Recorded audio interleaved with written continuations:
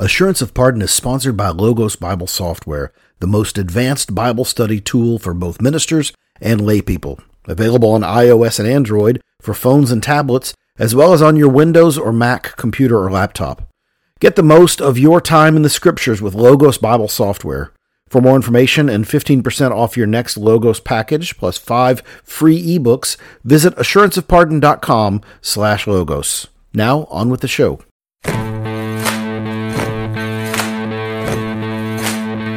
Welcome to Assurance of Pardon, a podcast about the gospel, the Bible, the church, what it all means, and why it all matters. I'm Scott Davis, pastor of Hope Presbyterian Church in Hot Springs, Arkansas. And I'm Gage Jordan, assistant pastor of youth and families at First Presbyterian Dyersburg in Dyersburg, Tennessee. Well, Gage, we have been radio silent for like a whole solid month. We had the snowpocalypse thing that hit our area, and we couldn't get to our respective offices. And so, but it was worth all the wait because we have a very exciting guest with us today. We have Brett McCracken. Brett is a senior editor and director of communications for the Gospel Coalition.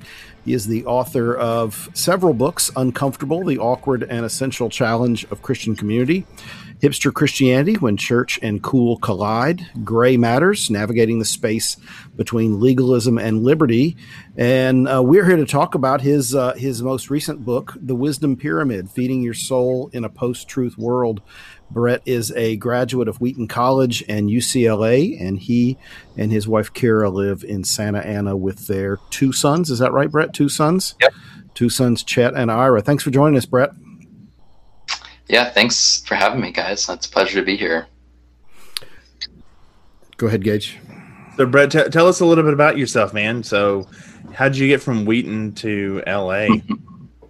Yeah, I grew up in the Midwest, so I was born in Tulsa and then grew up kind of in Kansas City.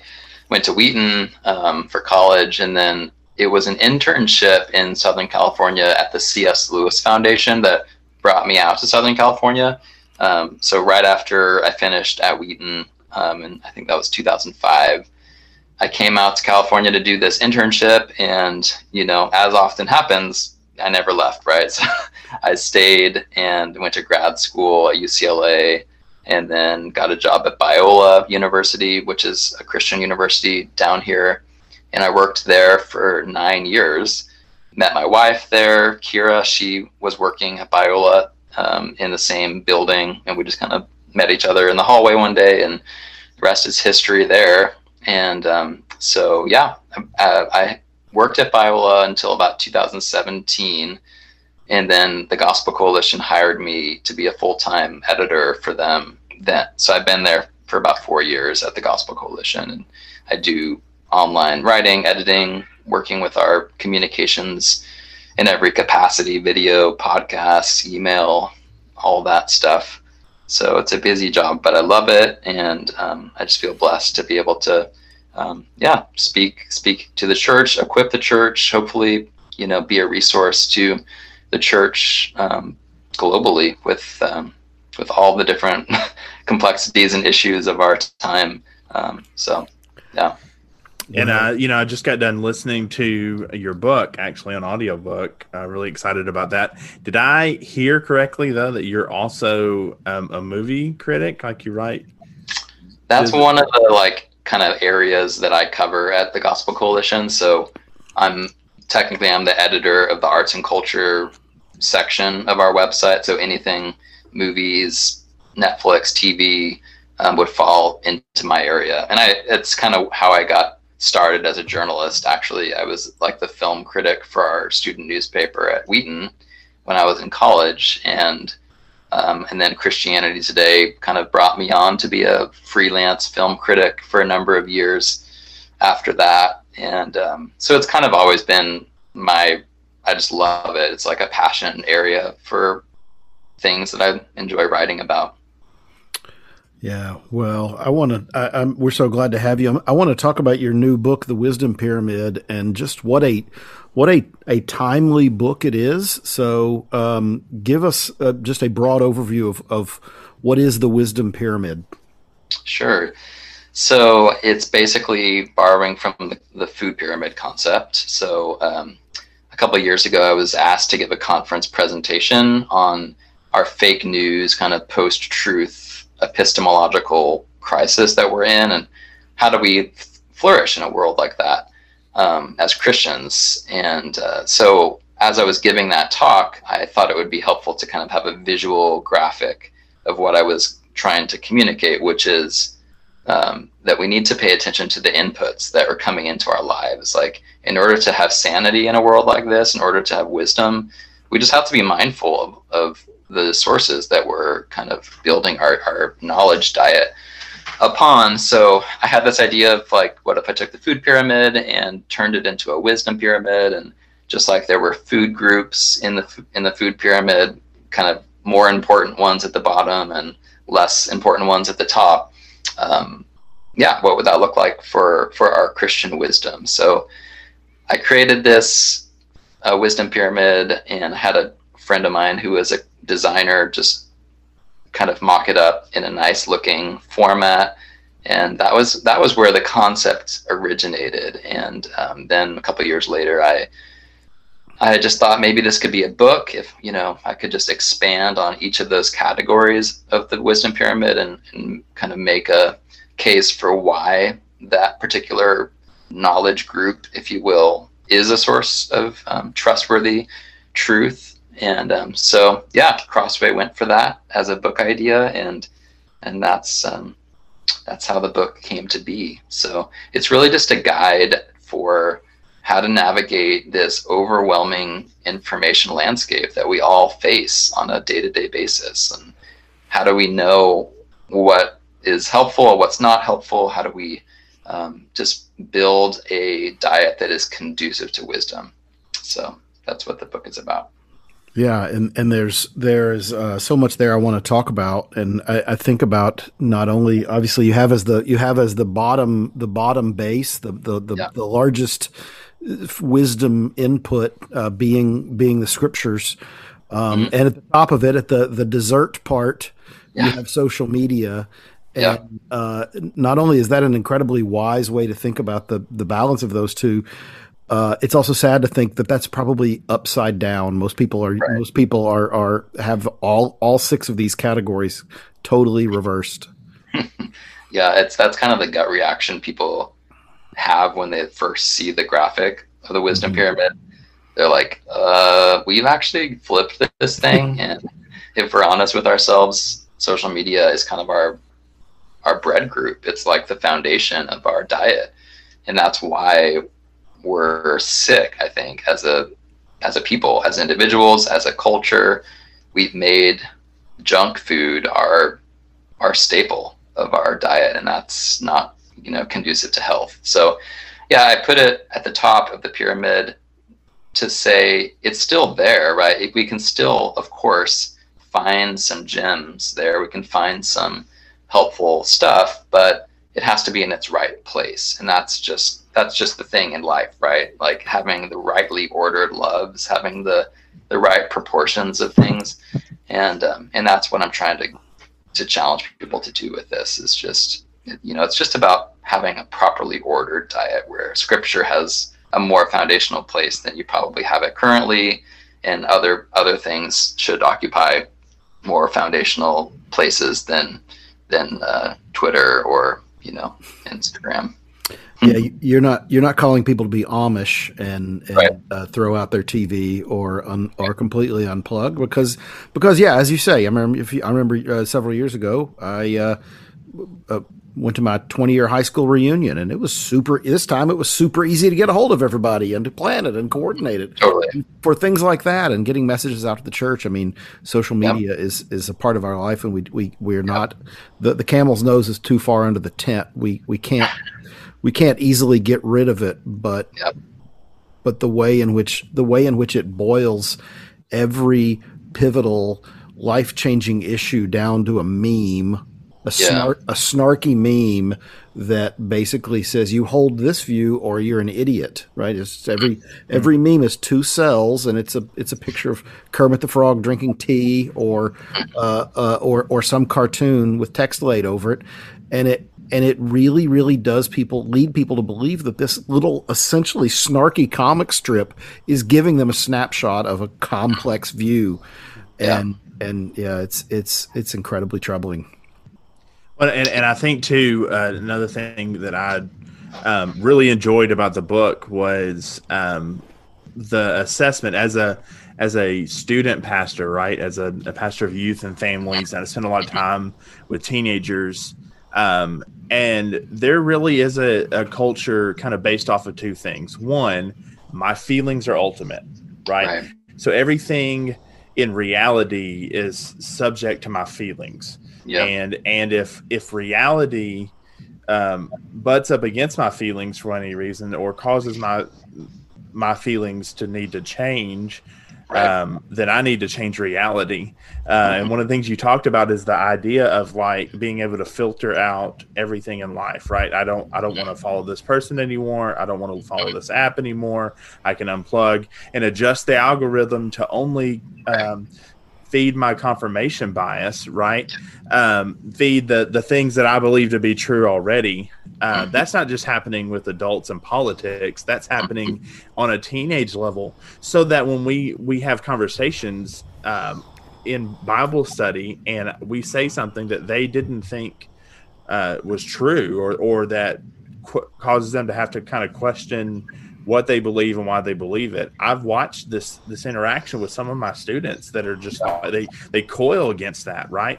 They think, oh, that's dangerous, or I don't want anything to do with that, or I'm out.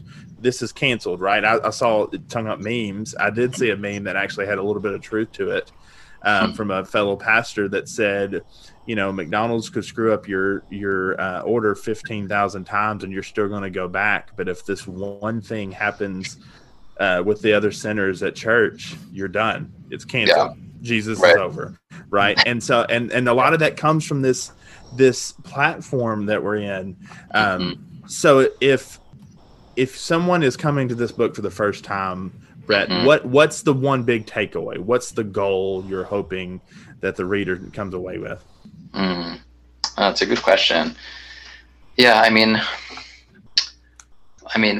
one of the guiding kind of frameworks for me as I ordered the wisdom pyramid levels and tried to figure out, like, how do I, like, what constitutes each level and why would I order some at the bottom and some higher? For me, the biggest thing was, the biggest factor was proximity to God. So the word of God is the foundation of the wisdom pyramid because it's the closest we have, right? The closest access we have to God's wisdom himself, right? It's his revelation. And then the church is the second most because it's kind of one step removed. It's God's people. It's an interpretive community that makes sense of God's words and applies it to life. And we're shaped spiritually in the church. And then nature, the third category of the wisdom pyramid, is, I argue that it's proximity to God by virtue of the fact that it's God's creation. It's what he has made, and it reveals things about him, as Psalm 19 and Romans 1, places in the Bible tell us that that's true. And then so on and so forth, up to Twitter at the top, which, is pretty far from God in many cases. And so the point there is wisdom is ultimately proximity to God. And so there's a line in the book, I think in the final chapter, where I say wisdom is worship.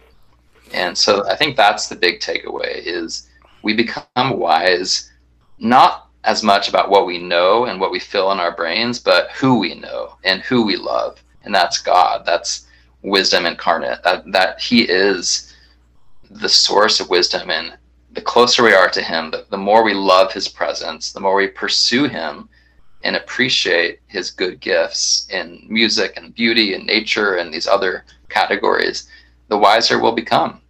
So I think that would be the big takeaway that I want people to take away from this book, is it really does all come back to God and our closeness with him and our worship of him.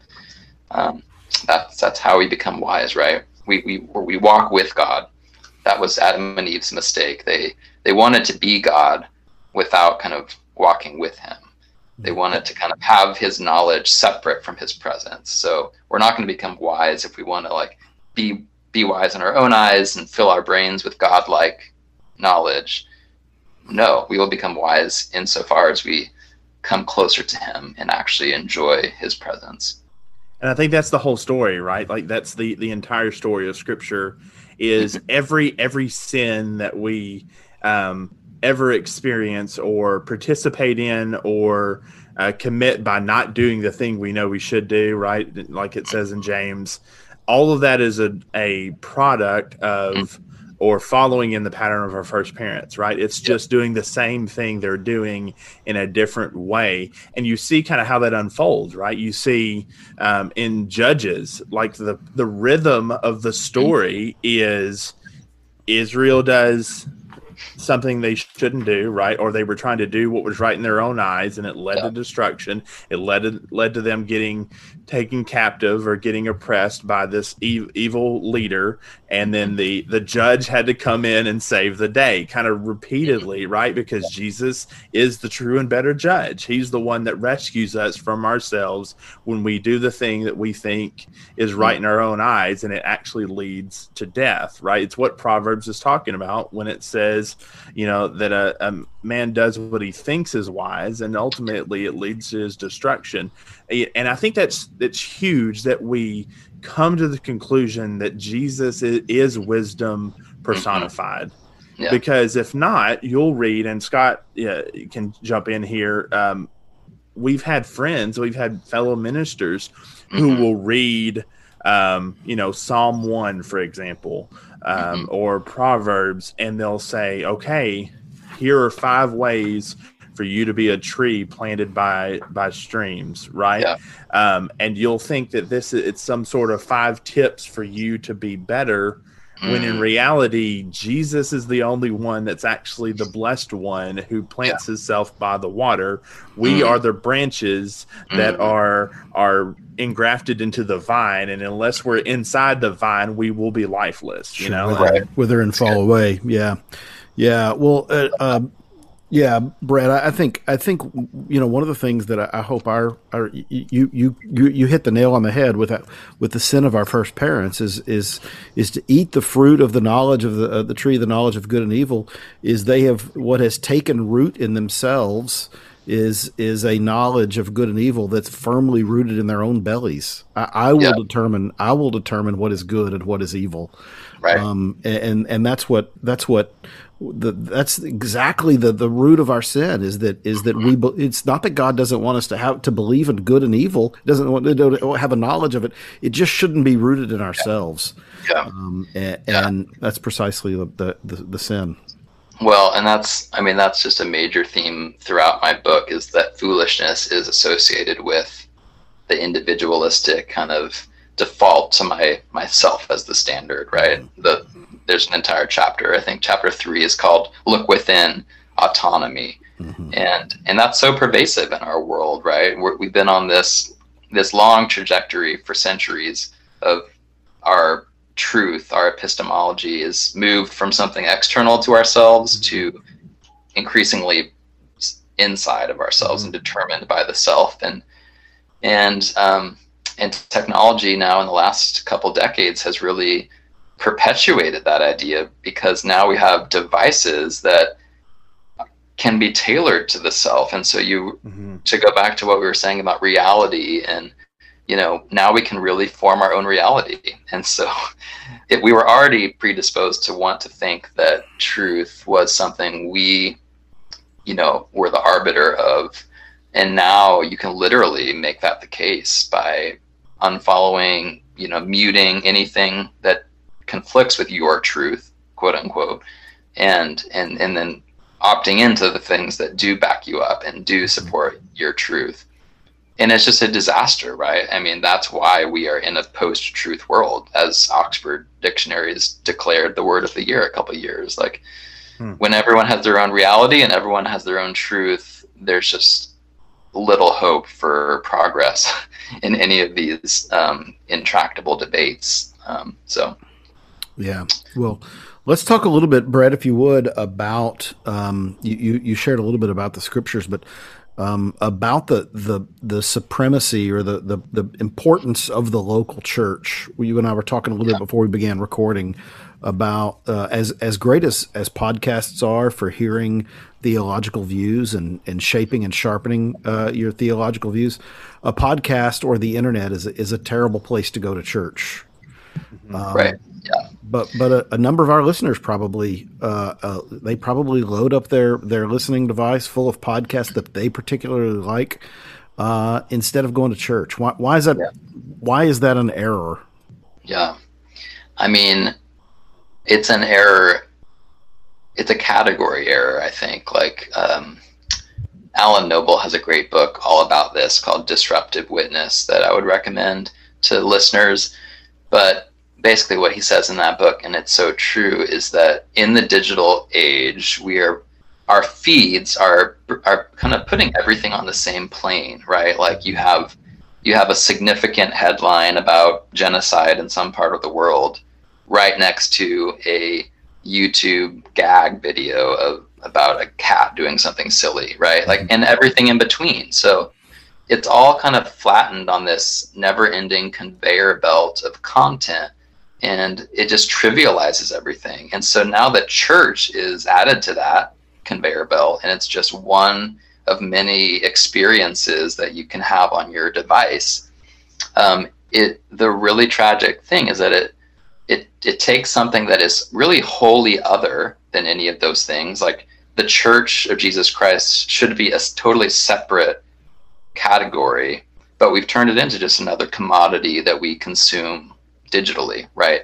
And the 2020 virtual church experience, because of the pandemic, sadly just accelerated that idea for a lot of people. And so you open your phone at a certain time on Sunday morning, and then right when it's over, you swipe to something else and you start watching something on Netflix or do some other activity. And so I think that's, for me, one of the most problematic aspects of virtual church and digital church is it turns something that we should experience and conceive of as a totally separate category than from our digital kind of trivial diversions. But we've turned it into just another one of the digital diversions, and that's bad. And let's be fair, I think this isn't just because of the digital advancements, right? Yeah.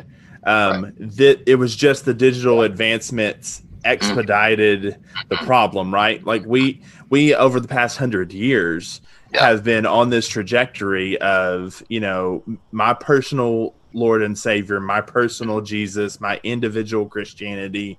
He walks with me and he talks with me and he tells me that I'm his own, and none other has ever known the relationship that we have. Or in the 2,000-year history of the church, as Michael says. Exactly. Right. Or Jesus is just all right with me, or me and Jesus, we got our own thing going, and it leads to this era where now you have this individualized product that you can consume called salvation and Christianity, where it affects how you read your Bible, right? Mm-hmm. Where now you're not just reading your Bible in concert with other saints that can, or even your pastors who can speak truth into your life. You're having your own individual daily quiet time where you're trying to hear from the Lord, and he's speaking these things to you that you're not checking with anyone else. And sometimes those whisperings in your own head, your own thoughts get published, right? And so like in all of that, it leads to this product where as a pastor, I've had these conversations. During the pandemic, we were one of the few churches that opened before other churches did in town. So we had people who wanted to be with other people because we're naturally created for community, and so they would come to church. And then when their church that they went to opened back up, they were going back to that other church. And while I'm not, I don't want to grow the church by stealing other people's church members. That's not what I want to do. At the same time, it was really obvious that we were saying something foundationally different than what they were saying on Sunday from the pulpit, and it was evident, and the people knew it was evident. But what they kind of said was, well, I mean, we only started going here because my church wasn't open. And so it was like a buffet line. Well, I was only eating at your restaurant because my favorite restaurant wasn't open. It was meeting me where I'm at.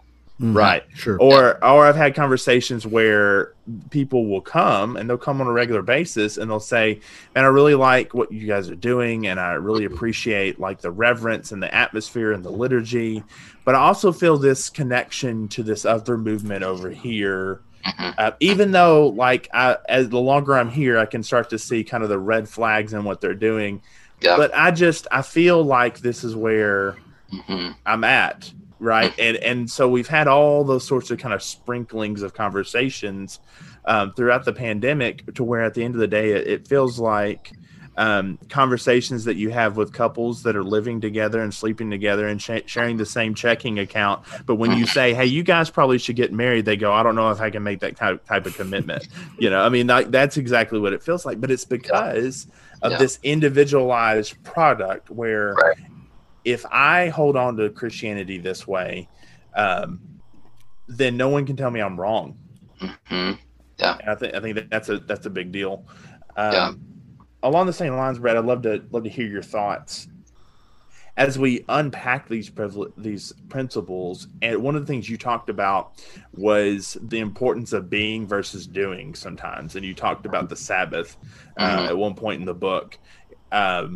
We're Presbyterians, right? So we do liturgy. We do the same thing every week. We have a rhythm, but we also put a lot of emphasis on sanctification, right? That walking with Jesus over a long period of time, discipleship happening over decades and over life. How do you think those conversations are going to play out in the current culture we're in? Yeah, I mean, it's hard. I mean, my last book, Uncomfortable, was all about this kind of consumer approach to church, which has been around for a long time. Like you said, it's not a new thing. Technology is just adding a new layer to it. But it's hard when church is just viewed as something that you get something out of it primarily, and it suits you, and kind of, insofar as it's working for you, it's great. But when it stops working for you, you move on. So things like the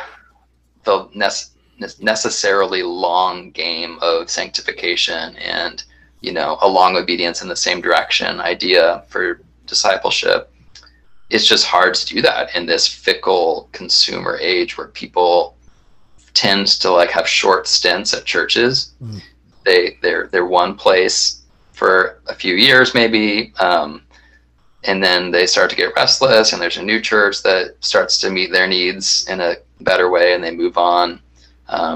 So something that I tell people a lot, and I wrote about it in Uncomfortable, is just like, look, if you really are interested in growth, if becoming a more Christ-like person is something you're interested in, it's just not going to happen if you just kind of are rootless and you're like constantly moving from place to place. You have to kind of restart in every community in order to be known deeply enough to be spurred on and sharpened by Christian community.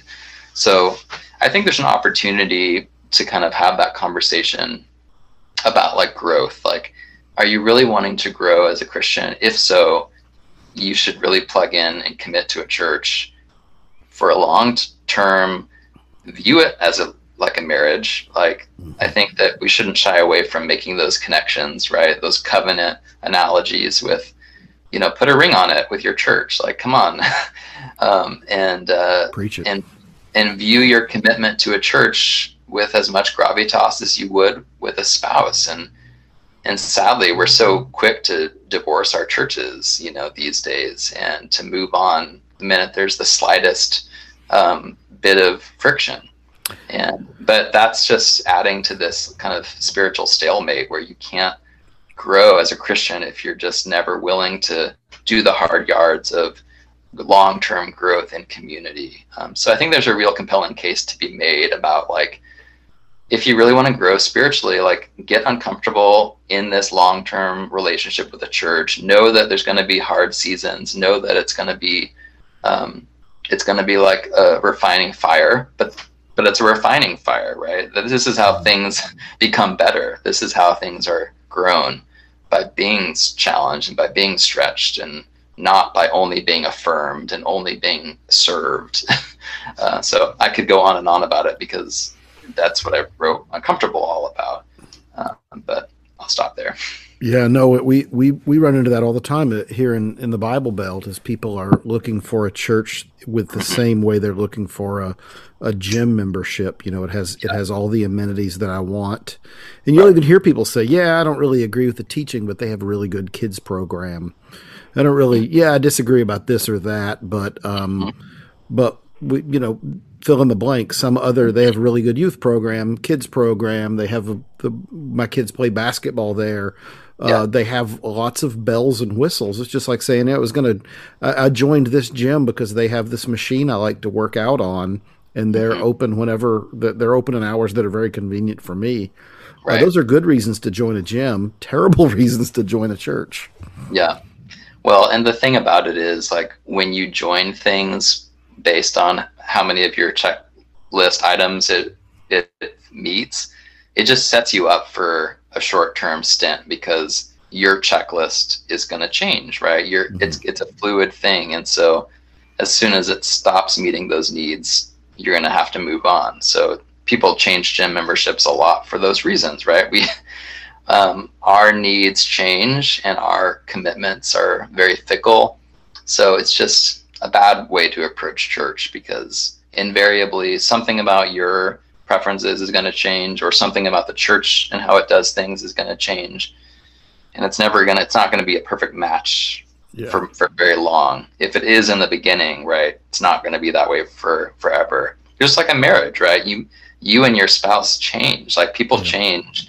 And so if you expect that the person you marry on day one is going to be that exact same person in 5 years, 10 years, 20 years, and you will be the same person, you're going to set yourself up for divorce. And a lot of people, that's what happens, right?